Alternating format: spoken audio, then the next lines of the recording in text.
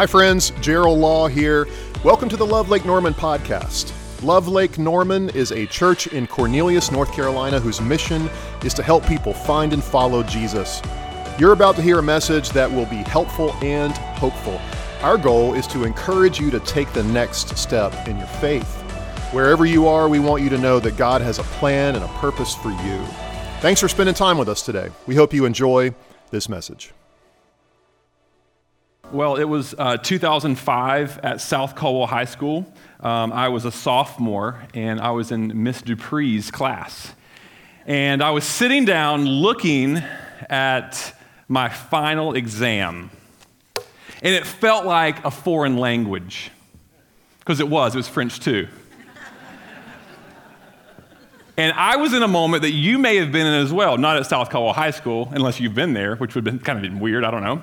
But I was in a moment that you've all been in. You've looked at a test or something that you really didn't study for, you weren't ready for, and you said a prayer. Whether you were a religious person or not, whether you were a Christian or not, whether you were a God person or not, you said a prayer that probably sounded like this: God, please help. Please. Do I need to ask in French? I don't know if I can. S'il vous plaît? I didn't remember that. So you said, God, please help. And he did not help you. You failed the test because you didn't study, you big idiot. This is what I'm telling myself after I failed that test. Now, a test is one thing. But in life, maybe you've gone through something that's a little bit more important than a test, and you said something like, God, please help, and nothing happened. The outcome that you received wasn't the one that you quite were looking for. Now, we're in a series called Too Busy Not to Pray, and today, and in this series, we've been really talking about prayer and why it's so very important.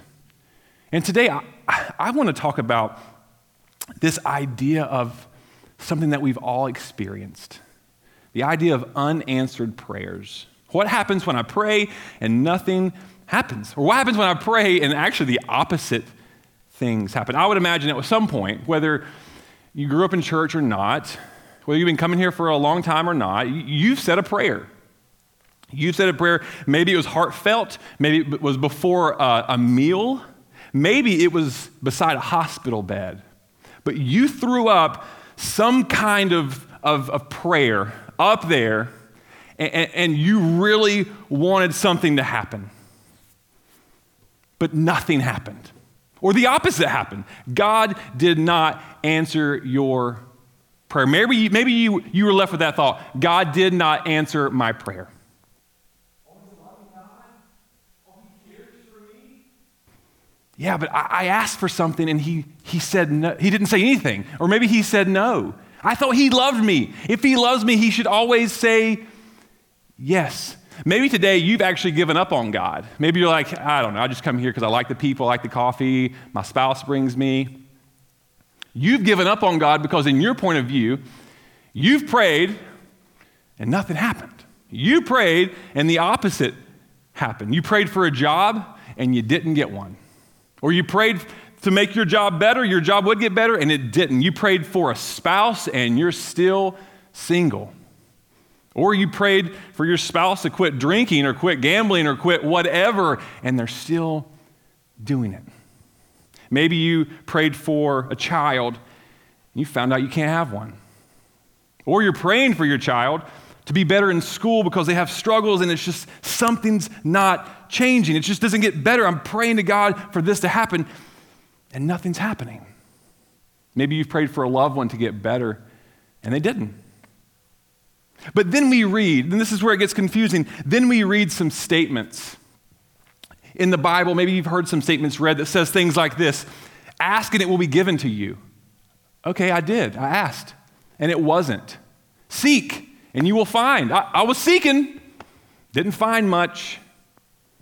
Knock and the door will be open. I was knocking and knocking, only to find a closed door. So where's the disconnect? There's this loving God, and then there's this unanswered prayer. Where's the disconnect? And maybe you've seen other people pray a prayer Maybe you've seen other people pray and you see miracles happen. You see prayers answered. You see people healed, and you think, well, why did that not happen to me? So you're left with these questions. Does God hear my prayers? Does he hear my prayers? Maybe it's something from me. Maybe it's my fault. Or does God answer my prayers? Maybe it's just he has some people that he loves more than me. They're more Christian than me. He has some favorites that he says yes to. But it's not me. Because I'll be honest, I've been there. Why are my prayers not being answered? If you've had these questions before, let me look at you and say, you are not alone. You are not alone. You are in a room full of people who have probably had these questions. Some people on this stage have had these questions. And actually, there's a moment in the Gospels, and it's easy to overlook because this encounter is this gigantic story, this story of power and of healing and a miracle, but within it are all these people who are very skeptical of Jesus because they're like, you're loving, but you're not doing what I want you to do. We find this in John 11. It says this, now, a man named Lazarus was sick. He was from Bethany, the village of Mary and her sister Martha. This Mary, whose brother Lazarus now lay sick, was the same one who poured perfume on the Lord and wiped his feet with her hair. So the sisters sent word to Jesus, Lord, the one you love is sick. Jesus, you know Lazarus, the one that you love, your friend, he is sick. He is sick. When he heard this, now this is wild. When he heard this, Jesus said, this sickness will not end in death. No, check this out. Remember this, put a pin in this. It is for God's glory so that God's Son may be glorified through it. We'll continue on. Now, Jesus loved Martha and her sister and Lazarus. He loves his entire family. So when he heard that Lazarus was sick, he immediately went, right? But you love him, Jesus. Come on. This is my prayer. Help him. He's sick. You've helped so many other people. You've healed so many other people. I've seen you heal the blind and the lame stand up and walk away. You've helped so many people, and you love Lazarus, and he is dying. All you need to do is come and heal him, and he will be fine. He stayed where he was. Jesus stayed where he was 2 more days. Why? Jesus, please, just come here. Why are you staying there for 2 more days? And then he said to his disciples, let us go back to Judea. He went on to tell them, this is skipping down to verse 11. He went on to tell them, our friend Lazarus has fallen asleep, but I am going there to wake him up. His disciples replied, Lord, if he sleeps, he will get better. Jesus had been speaking of his death, but his disciples thought he meant natural sleep. So then he told them plainly, hey guys, he's not sleeping, he's dead. The 2 days that we've been here, he died. He died. And for your sake, I'm glad I was not there. What? You loved him, and now you're saying you could have saved him. You stayed here and squandered your time for 2 days. You could have saved him, and now you're glad? You're glad this is happening? I'm glad I was not there so that you may believe. But let us go to him. When Mary reached the place where Jesus was and saw him, she fell at his feet and said, now there's some raw emotion in this. I love that the Bible shares this raw emotion between people and Jesus so we can see that. So when we go through times of unanswered prayers, we don't have to feel alone. We can say, oh, you know what? The people who were actually face to face with Jesus felt the same way I do. Lord, if you had been here, my brother would not have died. I prayed a prayer. You loved me, and you said no. You didn't answer my prayer. Moving on to verse 33. When Jesus saw her weeping and the Jews who had come along with her also weeping, he was deeply moved in spirit and troubled. Where have you laid him? He asked. Come and see, Lord, they replied. Jesus wept, which, by the way, is the easiest verse to remember. So if you're into like memorizing scripture, easy, that's the one. Then the Jews said, see how he loved him. He loved him. Verse 45. But some of them said, and once again, just this raw emotion in this moment, could not he who opened the eyes of the blind man have kept this man from dying? Come on, Jesus. You've been healing people left and right, turning water into wine, and you couldn't help Lazarus. Jesus, once more deeply moved, came to the tomb. It was a cave with a stone laid across the entrance. Take away the stone, he said. But Lord, said Martha, the sister of the dead man, by this time, he stinks. He stinks. There is a bad odor, for he has been there for 4 days. Then Jesus said, did I not tell you that if you believe, you will see the glory of God? So they took away the stone. And then Jesus said something really incredible. Then Jesus looked up and said, Father, I thank you that you have heard me. I thank you that you have heard me. It continues on. Thank you for hearing me. I knew that you always hear me. Remember this. I knew that you always hear me. But I said this for the benefit of the people standing here, that they may believe that you sent me. When he had said this, Jesus called in a loud voice, Lazarus, come out. The dead man came out, his hands and feet wrapped with strips of linen and cloth around his face. Jesus said to them, take off the grave clothes and let him go. What an incredible story.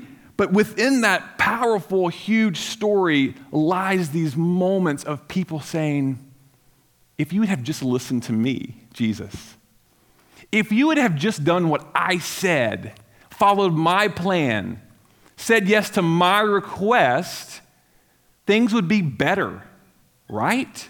Things would have been better. But what we have to understand is Jesus says no in this moment. He says no to healing a man because in his infinite wisdom saw more than just what was in front of him. He saw more than what was just in front of him, a sick man. He saw the bigger picture. He saw past what everyone else could see. You know, if he would have went and healed Lazarus, it'd have been great. A few people would have seen it and been amazed and incredibly grateful. They would have talked about it for a while, I'm sure. Maybe it would have even ended up in the Bible. But Lazarus would just have gone down as a man healed by Jesus, which is powerful, don't get me wrong. But when you look at it this way and the way that Jesus did it, Jesus said no to healing a man so he could say yes to raising a man from death. You see the difference there. So instead of a few people believing, we're talking about this man generations later, years later. Instead of a few people being amazed, we're amazed. And instead of just a man being healed, it was Lazarus being raised from the dead. We can't overlook that. We can't overlook the power that was displayed and the infinite wisdom that he displayed it through. I don't play like cards or anything. I'm not good at cards. I'm terrible. You can ask my father-in-law right there. It gets nasty sometimes in my wife's family because they're pretty cutthroat. But I'm not good at hiding my cards. So I'm just going to reveal all my cards to you right now. I'm going to tell you what this whole thing is about right here. And if you don't need to leave, but you can with this knowledge. Don't leave though, please. I'll be sad. God answers every prayer. So think back to every prayer you've ever prayed. He's answered those prayers. Now, he hasn't always answered them with yes. He hasn't, but he's answered every prayer. There's 4 main answers that he gives when we pray, and I'm going to go through them today. The first is this: if the request is wrong, God says no. Now, before you jump to any conclusions, like I do when I hear that, God says no, let's take a step back. My kids, 8 years old, 6 years old, 4 years old, would love to have candy for breakfast. How loving of a father would I be if I said yes to that request? They would like it for maybe a couple of days. My kids would tell me, I can't finish my dinner, Dad. I'm stuffed. What's for dessert? You got to finish your dinner before you get your dessert. That's just knowledge. I think it's in the Bible. A loving parent never says yes to everything. I love my kids way too much to say yes to everything. God is too loving to say yes to every single request. We also have to understand the impact. Take a step back and understand the ripple effect that a yes or no prayer has. Now, I don't know why certain people are healed or certain people die, but what I do know is I've been to a lot of funerals where people took their first steps in following Jesus. You see the impact of a no, please God, heal this person, and that person dies, and at that funeral, people are coming alive in Christ. We don't understand, we can't understand, we don't have the scope of understanding the impact of a no. We're just too human, we're just too small to understand. I mean, growing up, I was the 10th grade year. After my 10th grade year, I had 2 friends, Matt and Carson, who passed away in a car accident. And they were rushed to the hospital, and we prayed for them, and we prayed for them. And I'm thinking, God, if you love us, if you love him, why do they need to die? And they died, both of them. But I'm standing here today, my faith changed because of that. My friend's faith, our entire class's faith changed because of their lives. That's power that we can't understand. That's power that we cannot see. That is Jesus saying no to healing Lazarus so he can bring him back from the dead. And I'm not saying it's easy. It's hard, but God can do more with a no than we can ever imagine. Know that. God can do more with a no than we can ever imagine. Now, that's not like the prosperity gospel, okay? I'm not saying God's not going to give you a job because you're going to win the lottery next week. If you do, call me. Call me. The no will hurt. The no may make us have those questions. Why aren't you answering my prayers? But when we begin to understand the scope of yes or no, it helps us walk through those times a little bit easier. It's not a punishment. It's just a no. Dad, can we have candy for breakfast? No. You're not in trouble. I love you. This is not a punishment. It's just no. Now, sometimes we think it's a no, but it's not. The second thing I want to talk about is the second answer. If the timing is wrong, God says slow. Slow down. Slow down. Be patient. Don't rush it. My son Liam always asks, can I watch this movie? What's it rated? PG-13. No, not right now. You're 8. Can I play this game? What's it rated? 12 plus. Not yet. Can I ride in the front seat? Can I go on this roller coaster? I love you too much to let you do these things before you're ready. You're not ready. It's not a no, it's a slow. Be patient. Calm down. Don't rush it. Just wait. Just wait. We think we know what we need. We know what we want. We need it right now. Right here and right now, God. You do it right here, right now. Sometimes God's answer is, slow down. Just be patient. You're not ready yet. You'll be ready one day, just not yet. Now, another answer. This is a tough one. I'm up here spitting. You guys are in the splash zone. If you're wrong, because sometimes we're wrong when we pray. God says grow. He says grow.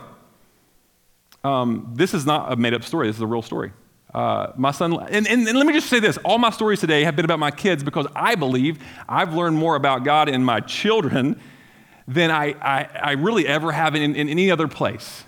Because you understand this parent-child relationship. So my son Liam, he's like super generous to his siblings one day. And he's giving them stuff, and he's loving on them, and he's just caring for them. And I'm like, this is not like him at all. And I'm like, man, you are just really a great brother today, bud. And he, yeah, I'm trying. Jesus loves me. I should love other people. It's fun, whatever. I'm like, man, I'm just so proud of you. And then later that day, he's like, hey, you remember when I did that nice thing? There's this pair of Jordans that are like $150. Do you think I could get those? You buy them for me? I'm like, whoa. What was all this nice talk before? His motives were all out of whack. You see, his motives were all out of whack. And when he came to ask for something, I was like, oh, wait, why are you asking that? We have to be aware of our motives when we pray. It's hard. It's hard. We have to be aware of our motives. What are my motives? Who do they benefit? I have some questions that stumped me because these are hard questions to ask yourself when you pray. Does this request bring glory to Him? Is what I'm praying for, is what I'm praying about going to bring glory to Him? The second question, does it advance His kingdom? It's what I'm praying for, advance the kingdom of God in my community, in my home, in my school, at my place of work. Does it advance His kingdom? When I pray, does this request help people? Does this help people? And lastly, does this request grow me spiritually? Is what I'm praying for going to grow me? Is it going to help other people? Is it going to bring glory to God and advance His kingdom? Because if it's not, if it's no to all those, then maybe your motives are out of whack. What are you praying for?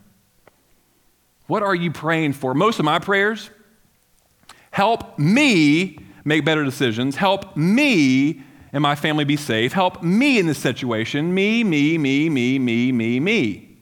Now, oh yeah, and help the sick person too, right? We got to throw that in the end.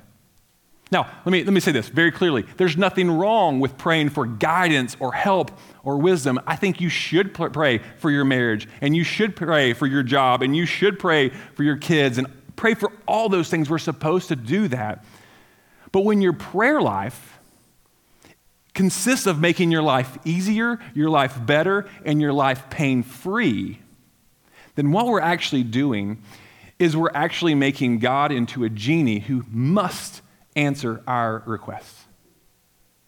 I want an easy life, a pain-free life, and a fun life, and all the things I want to be great. Thank you, genie. You see what we do? We make God into a genie with 3 requests that He cannot say no to. Does this prayer bring glory to Him, advance His kingdom, help people, and grow me spiritually? The last answer He gives, if all is aligned, if timing, motives, and requests are aligned, God says go. It's yes. It's a yes. And that's amazing. That's an amazing thing when you pray for something and you watch it unravel and unfold in front of you, and you're like, this is what I've prayed for. I prayed for this job, and I got it. Thank you, Jesus. I prayed for this family, and now I have it. I prayed for that sick person, and now they're healed. And that is amazing. But I don't want to talk about that much longer, because even if you get a no, because the yeses are fun and easy, even if you get a no, a couple things happen. When you pray, a couple things happen. Prayer changes you. Prayer changes you. It helps us align our motives. It helps us shift our motives. When we're reading God's word, when we're praying to God, it helps us shift our motives. It helps us shift our timelines. God, I want it now. I want it now. And we read and we pray more and we're like, wait, maybe I'm not ready. We begin to align our timelines. It changes us. It helps us understand who God really is. And ultimately, the gospel secures and brings hope to every single answer. No, grow, slow, or go. I can't believe I remembered all those.